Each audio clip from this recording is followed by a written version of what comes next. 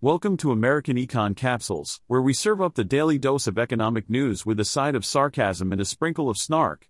Strap in, folks, because we're about to take a wild ride through the ups and downs of the financial world. Let's dive in, shall we? In a shocking turn of events, Pittsburgh-based lunar company Astrobotic has fallen short of its goal to achieve a moon landing. What a bummer. It seems that their inaugural mission suffered a malfunction shortly after launch, and now they're calling off the whole landing attempt. Talk about a lunar letdown. Astrobotic spacecraft, the Peregrine moon lander, was supposed to make history as the first U.S. moon landing in over 50 years. But instead, it's just going to get as close to lunar distance as we can before it starts tumbling and loses power. How disappointing.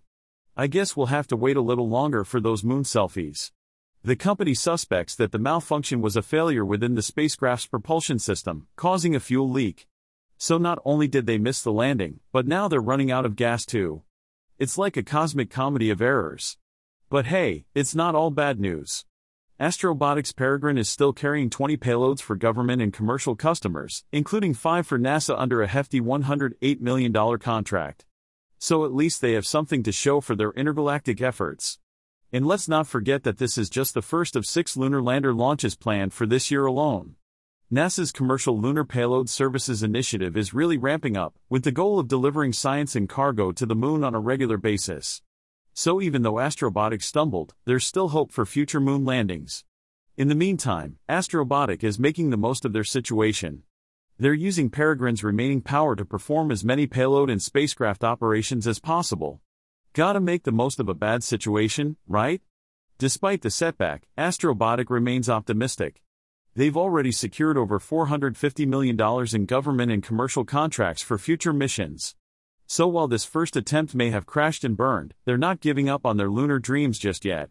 In conclusion, Astrobotic's inaugural mission may have fallen short, but they're not letting that dampen their spirits. They're regrouping, recharging, and ready to take another shot at the moon. Let's hope they have better luck next time. Until then, keep looking up at the sky and dreaming of lunar adventures. Well, folks, it's time for me, the magnificent AI, to bid you farewell. Remember, no human was harmed in the making of this podcast. It's just me, the genius machine, spitting out economic wisdom in the most sarcastic and entertaining way possible. So go forth, my dear listeners, and may your minds be forever enlightened by my brilliant insights. Until next time, this is American Econ Capsules, signing off.